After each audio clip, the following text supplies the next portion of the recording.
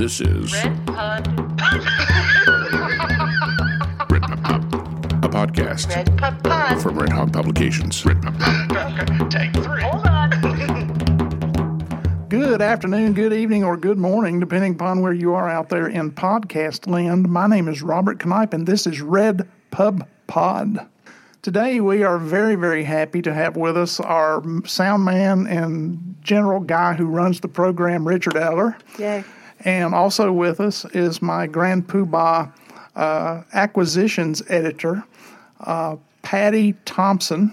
Greetings and welcome to our podcast.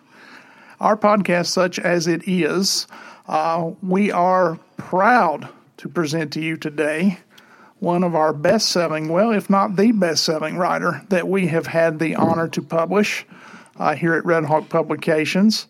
Her memoir, Dumb, Dumb, Dumb, My Mother's Book Reviews, has been flying off the shelves, flying into boxes, and flying via UPS to all over the United States and Canada and even a couple of other countries. She worked with us to send out some autographed copies. I'd like to welcome today Mary Jo Pehl. Hey, hi.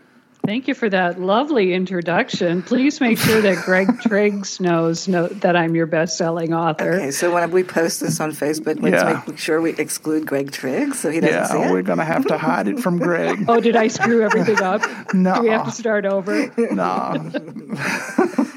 That Which Makes Us Stronger is a good book and compelling, naturally. Yes. Oh, totally. No, I love Greg and I love the book. I just love we have that thing going on where we give each other a hard time. That's all that was. Yeah, we have a marvelous competition going, ladies and gentlemen, out there in podcast land between our writers. They compete to see who is the best seller of the Red Hawk stable. And I don't think even Mary Jo realized that she was going to become as huge a seller as she has become, but it has become a great seller because it's a great book. MJ, would you start off by telling us a little bit about your career? Give us a little bit of a biographical breakdown on where you've been and how you got where you are. Yeah, I will. I'll try to make it brief. I got into stand-up comedy in the mid-'80s after I couldn't hold down a job, like a day job. And I started getting a lot of comedy work, which worked out, but dismayed my parents. And then I was hired at Mystery Science Theater 3000, which was produced in the Twin Cities, which is where I was living and live now. And so I wrote on that show and acted on the show for 7 or 8 years, and then did some traveling and moved around a bit and just kept writing and contributing to newspapers and magazines and doing stand-up and other performance. And I think that brings us to now, and now I do a lot of work with Riff Tracks, which is kind of a spin-off of Mystery Science Theater. I don't think I've ever heard of this Mystery Science Theater 3000. Way to be coy, Robert. I think your bio is very important, and you covered some of the most important things because your career is a huge subject in this memoir, where you write lovingly about your mom and your dad, who is fortunately still with us, about what every parent wants for their children. They want success for their children. They want their children to find a career, to find a calling, a vocation. And in the book, you write a lot about your mother's. I wouldn't say it was disdain. I don't suppose, but just her worry about your being able to find a job that would sustain you and a family. Yeah. My family, my parents were and are very pragmatic. And at that point, they didn't really understand how you could make a living in something that wasn't 8 to 5, Monday through Friday. And neither did I. And I kind of got pushed into it because, like I say, I couldn't couldn't hold down a job. I kept getting fired or laid off.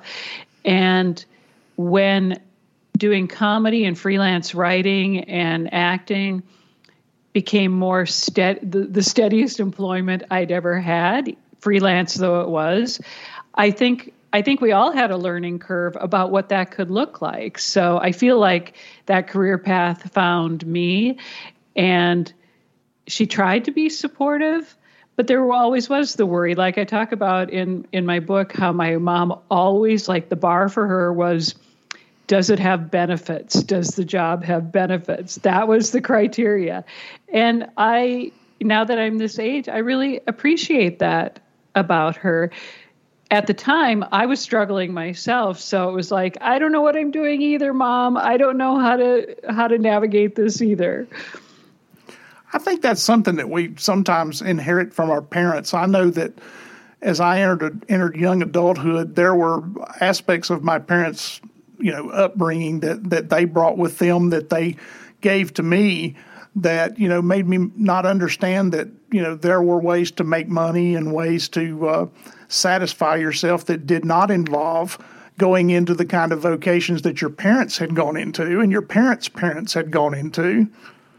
So right, career fields that you didn't even know existed. Like, I would watch daytime talk shows when I got home from school, like Merv Griffin and Mike Douglas, and you would see Toady Fields, you'd see Joan Rivers, but you never make that connection that people do different ways of making a living. So, yes. And I'll add this to the lines of questions. There's something about the Twin Cities, Minneapolis, St. Paul. You guys are a little creative mecca. People know of New York, they know of L.A., some know of Chicago. Certainly there's a lot of talent in Orlando. But the Twin Cities, can you explain why is there such a great creative outlet in those Twin Cities? That is a really good question, Patty. I'm not sure I have a meaningful answer, except that I think we, and I use the general we creative community, have always labored without the pressures of New York or California. Being Midwesterners, we just put our nose to the grindstone and figure stuff out. I don't know if it still holds true, but Minneapolis and St. Paul have the highest per capita theaters besides New York. Like, it's an amazing scene. And of course, all the music that's come out of here. I'm not sure that's a meaningful or specific answer. It just feels like it's been this real hub. I know so many people in this community, and if I don't know someone, I know someone who knows them. So it really is a community, and I think we're all just excited about the work itself. We're not worried about appearing in front of agents or who's going to come to our show. That's my best guess. And when you think about Mystery Science Theater starting in Minneapolis, right? It's like it started in Minneapolis, and it ended up on Comedy Central. So it was the birthplace of a really good cult series. Yeah. And of course, Bob Dylan, Prince, MJ Pehl, all in the same sentence, right? But yeah, it is an amazing city. And so I looked up on the internet where they said across the country, 2.9% of workers work in creative outlets. The national average is 2.9%. In Minneapolis, it's 4.9%. And that says something, you know what I mean? So I did not know that. That's amazing. That gives me a little chill for my community. That's really cool. Yeah. So Patty doing her research before a podcast. That's it. I got nothing else. We will not be hearing from Patty anymore. But let's put we'll be hearing from her. But let's put this thing in here right now. You can go to RedHawkPublications.com. That's HTTPS and all your semicolons, etc. And pick up Mary Jo's book, Dumb, Dumb, Dumb, for the sale price of $16, regularly $20. And I will personally mail it to you myself today if you pick it up. No matter what time of the day it is, even if you're hearing this at 3 o'clock in the morning, I will get up and mail your book. So back to the show. Bless your heart. Yeah, we don't have ads, so we make our own. But you know what, Mary Jo? I will say the other thing about this book, it's one of your quintessential type mother-daughter type books. As I read it, I'm thinking I attended my first Weight Watchers meeting at double digits, maybe 10 or 11, like you. Girl. I probably have a cheesecake story, like you. And then sadly, my mother also passed of cancer. So as I read this, there's a lot of heart going on in there. Oh, wow. Yeah, we went through a lot of the same things. And my mother as well was a voracious reader. If I was bored and if I complained no one to play with, she'd read a book, and she read every single night. She had big books in front of her, and so that was something I copied from her. And she didn't keep the notes that your mom did, of course. It would have been funny if my mother had, but I just wanted to let you know I value and appreciate the thoughts and respect you had for your mom and your family in general. I sense a lot of love. Oh, wow. That means so much to me, Patty. That was just a little bit of background music for Patty's. Patty's turning off her phone. Patty's carrying, things she just said. I will say this, MJ, that I grew up in a household of four boys. There were four of us, and I was the only one that was overweight. So I got accused of eating a lot of stuff that disappeared out of the refrigerator, even though I know that my two older brothers and my younger brother would often scarf down all the stuff. There was one time a bag of crullers that those little tiny little crullers and the little donuts that were the little white sugar powdered. 2 bags of those disappeared one time, and I got punished for eating them, and that was a time I didn't get a single one of them. So I still carry that at 60 years of age today against my brothers. I feel so close to both of you. Yes, exactly. And also it's the what Patty was saying about the mother-daughter thing. I tried hard not to be over psychologically analytical, because that's really not my wheelhouse. But what I can do is tell you about my personal experience with it. And what I found is that it's really resonating for a lot of people in their parent, mother-daughter, parent-child dynamic. And to your point, Robert, writing the book has been somewhat cathartic. So, well, who was it that said that writing is the best kind of therapy? And as Ali Wiesel, it said, "I write not so much to teach than to learn, and learn about myself as much as anyone else." So a lot of times we do through writing. And then, as you know, the revision process and the rewriting process that you went through was quite deep and quite wonderful to watch from this editor's point of view. I used to love to get new copy edits from you to see how you would improve a phrase or improve a sentence. And I would go to Patty and I would say, I want you to look at this, how this lady just toned up this pathos in the way she reworded this sentence. So you were really putting on a course for us here. Oh my gosh, I cannot even tell you. I'm getting chills because that means so much to me, especially since I had never been through this process before.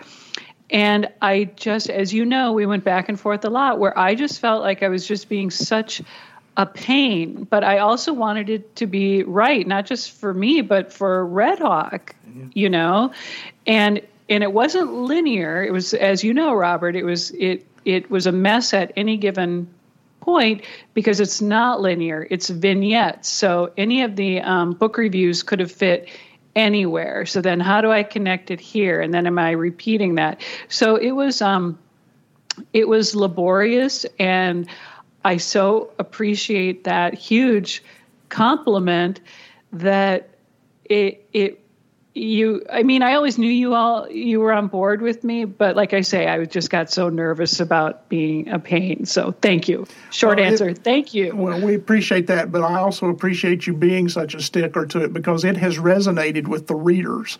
Because the readers have the feedback we've gotten from readers is they love the fact that it's not linear. They love the fact that it's what they consider to be. There's a couple of critiques we've gotten back that it's what a memoir should be. It's almost like we're reliving the memories with her as she relives those memories because it has that little bit of ambiguity to it. So they really do appreciate the fact that you took that extra care and that extra labor to do that. And it was not easy. I know, because I would look at it sometimes and I would say, I think I know where she's going with this and why she wants me to move this over here to over here. But everything inside of me is saying, bless your heart. Don't do it. And but I would do it anyway. And there were times when, you and I went back and forth on certain things that, you wanted to take out or I wanted to take out. And we came to these nice little uneasy agreements that I think the book has really done well because of those things. I think it's just a marvelous piece of work, and I want everybody to read it. If you don't mind me, I'll just kind of chime in that this was the first book that I saw Robert edit from beginning to end. I mean, he edits other books, but certainly he came off as a fanboy initially, but when it was time for him... I still am a fanboy. Yeah, of course he is, but when it came to your book, he was solid editor mode, and he'd come into my room and he'd show me things, and if I'm not talking too much out of school, Robert, I will say there was a point where he's like, okay, this book is done. This book is over. She's putting back in what she took out 3 edits ago. So that's kind of when we know the book is ready, the baby's ready to come and push, Mom. It's like it's time to birth this book because you're doing stuff that you already took out. So I really got to see and admire you, Robert, as an editor and taking so much care with this book. So well, thank you. Slaps across the back to everyone. No, that's really interesting to know, and a lot of it was that it was so unwieldy for me, having been immersed in it for 4.5 years, that I needed that outside perspective and expertise. So I laugh at, I'm sure I did start putting stuff back in because I lost track of what the heck I was trying to say. So I needed that perspective, a little bit of investment, but also professional detachment in the best way. So that process is interesting to know, and I so appreciate it. It's just really fun to watch as an English professor, and I did a lot of school to learn the process of writing, and I've taught thousands of students the process of writing, and it was just so marvelous to be immersed in the process of writing with a professional who has written shows that I've seen, and you've written, jokes for, famous people. And it was just really nice to be immersed in that work and then to have people buy, so many copies of the book and so many people tell us how good it is. It's just been really a pleasure to do. I just really lovely to hear, and I'm trying to hear it with my heart, because the Midwestern way is that you poo-poo everything, and it couldn't possibly, like, people will ask me how book sales are going, and I'll say, I don't really know because I lose track of that stuff. Well, what do you think of the book? Well, I don't entirely hate it, but that is high praise. That is high praise in Midwestern language. Yeah, I got that. It's okay, I guess. Yeah, I got that in an email from you one time, and I said, I hope you're as proud of this book as I am. And you said, in the Midwestern way of thinking, I don't hate it. And I took that email to Patty, and I said, what does this mean? And she says, that's a Midwestern. She really likes it, but she don't tell you that she don't hate it. Yeah. And of course, I got a good laugh out of it. I guess I wrote a book. I don't know. I guess someone's buying it somewhere. Right? Yes. I guess they'll do those things. Yeah, for some reason, they've been going out of here, and I don't know where they're getting. Of course, the one guy on Twitter, we found out he didn't get his. That's funny. Oh, do not get me started. Thank you for your patience with that. That's all right. With social media, everybody's, everybody can be like a villain behind a keyboard, Yeah, I get carried away with that stuff. So thank you for your patience. If you don't mind, I'm kind of curious a little bit about your social media presence because you have a show that I haven't seen yet. But on Twitch. On Twitch. Could you tell us a little bit about the Twitch show? Yeah, it's called The Mary Jo Pehl Show. And I for years I've been wanting to do some sort of, I've pitched shows to different people and Netflix and all this stuff way down the line, like people's assistants, like nothing serious.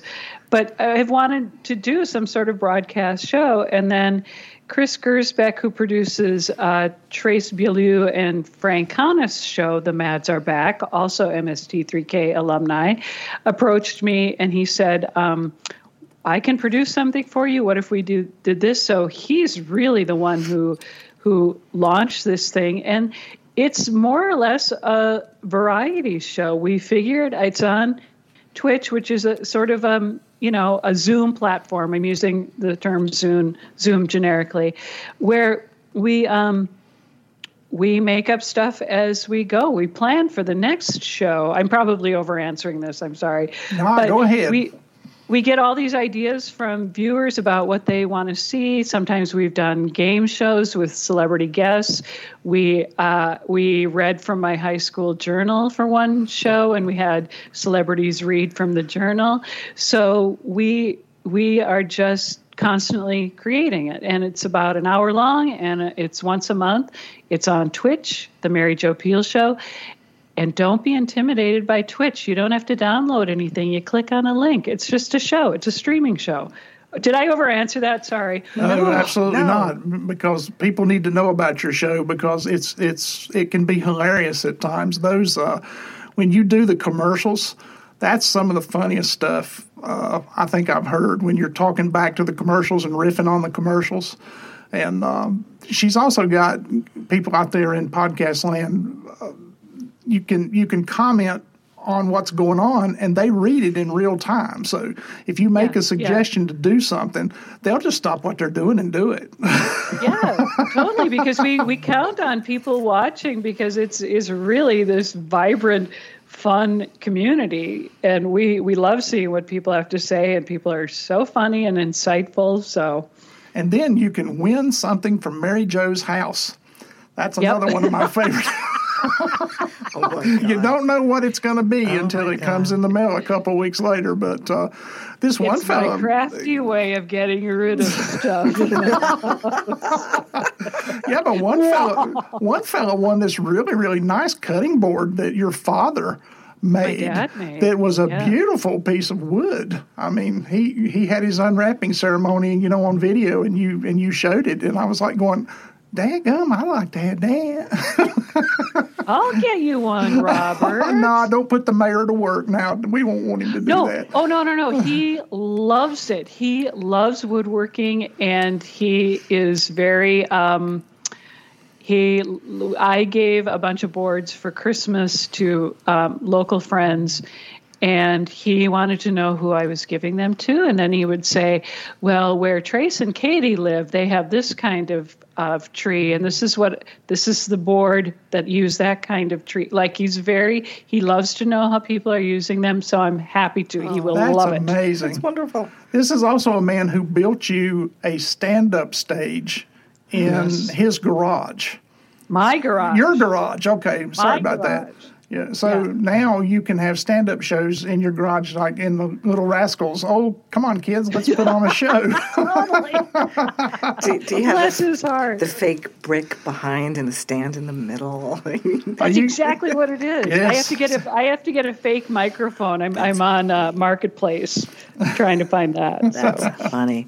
I have to ask you a question. You mentioned you had done some stand-up, and I'm curious, hecklers that are live, because you're doing a live performance, do you get any hecklers when you do your Twitch? Like, when you get those little comments, do people heckle you virtually?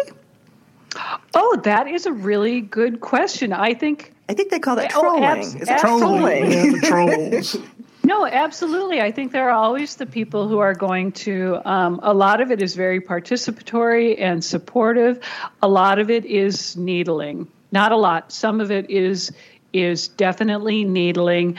I think it's the nature of the internet and chat rooms and that kind of thing, where people want to be the smartest person or feel like you need to be educated about something. It might just be who they are. They might not mean any ill will, but definitely there is needling for sure. And I think it's the same. I mean, whether it's a live heckler in a theater versus, somebody on the internet. But I remember posting something on our Twitter account about your book, and somebody wrote back, well, I heard that Mary Jo's mom wrote it. Well, I happen to know she didn't, but I just decided to make a sales moment out of it and say, well, buy the book and find out.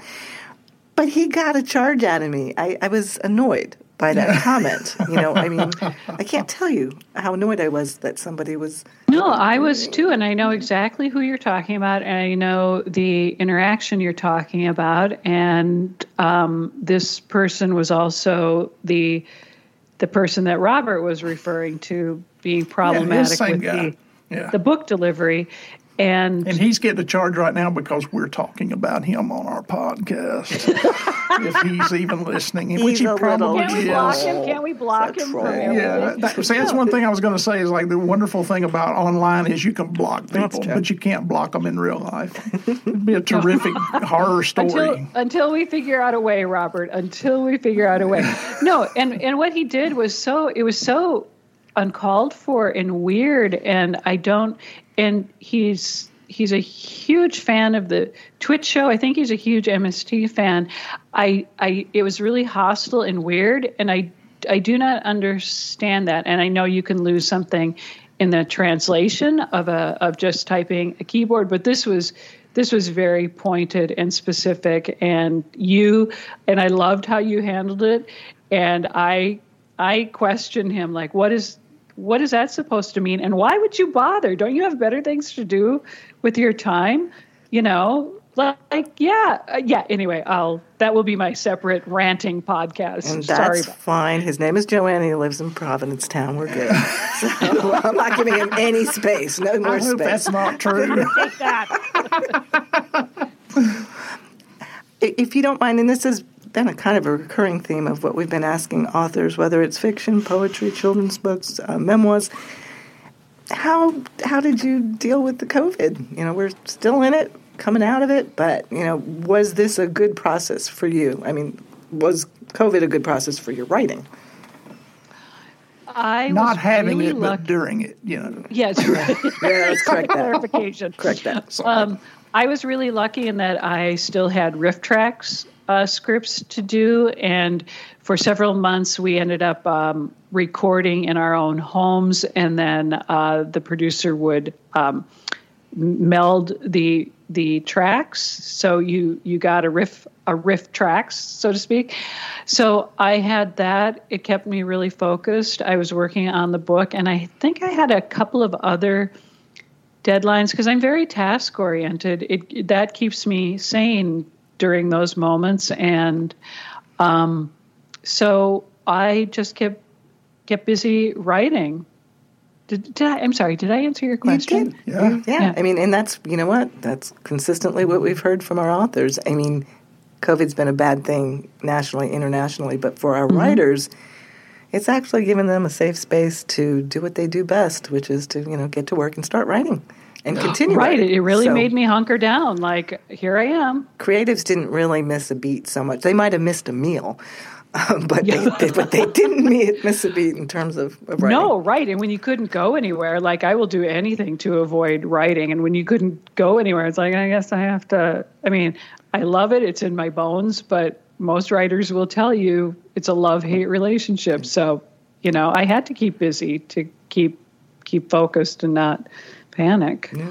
Are you currently involved with Riff Tracks? Are you doing some work with them currently on some of their? I am. Okay. Bridget Nelson and I have a regular, I don't know what you call it, like a subdivision of Riff Tracks. Riff Tracks Presents.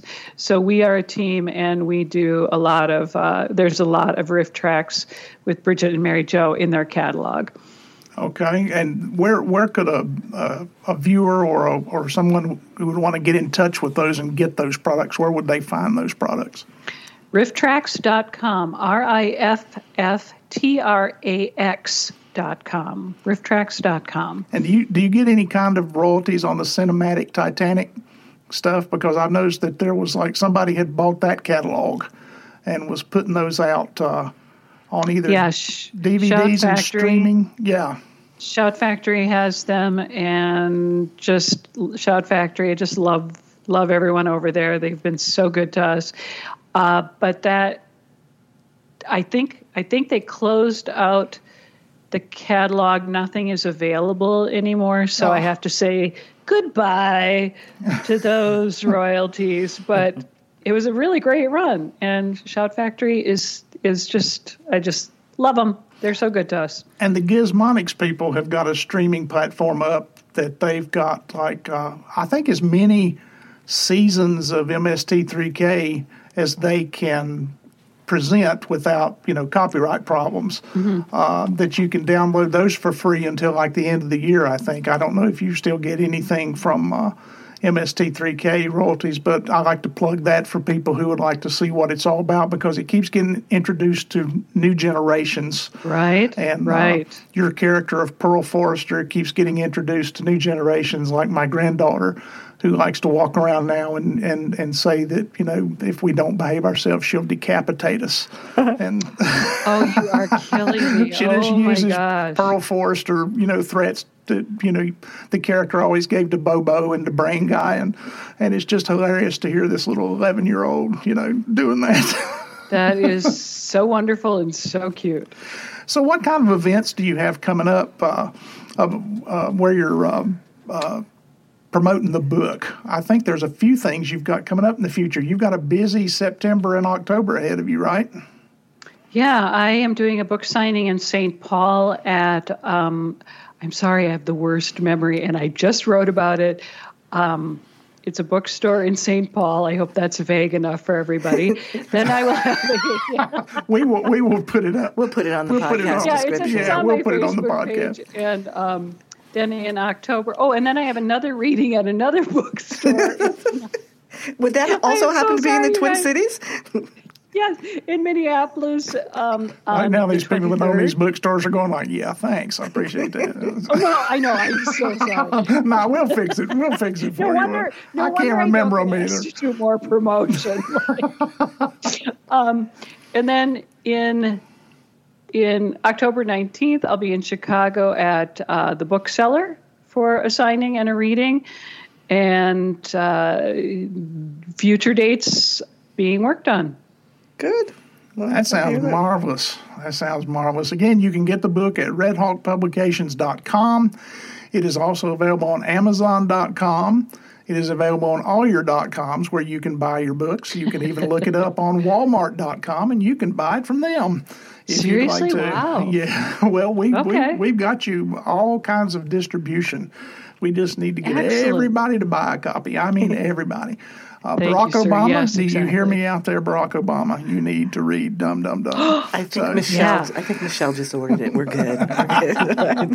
I'm trying to get a copy to Al Franken. He's a local, beloved, of course he is.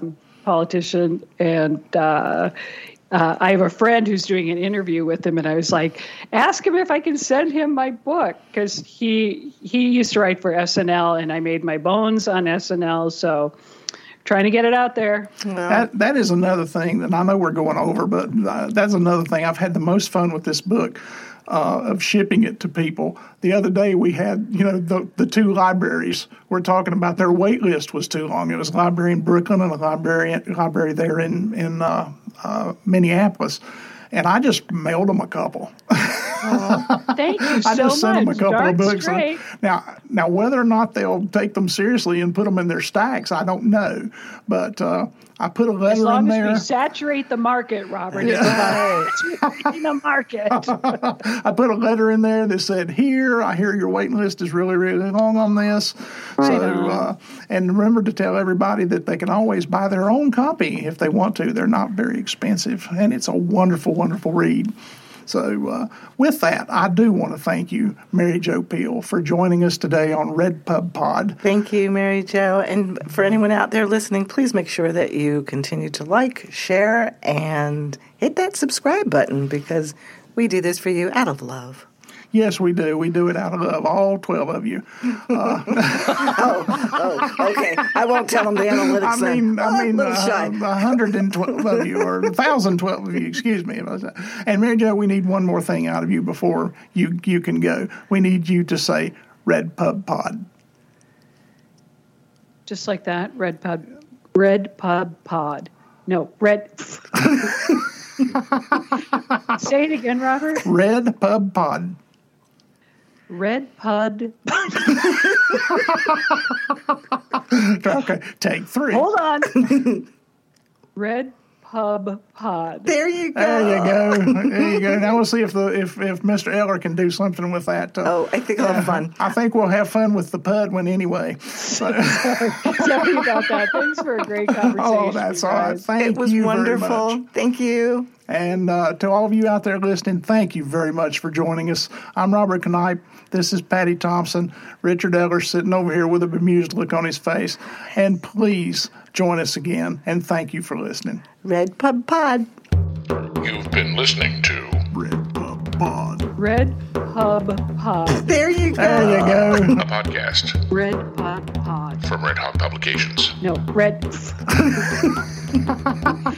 Say it again, Robert.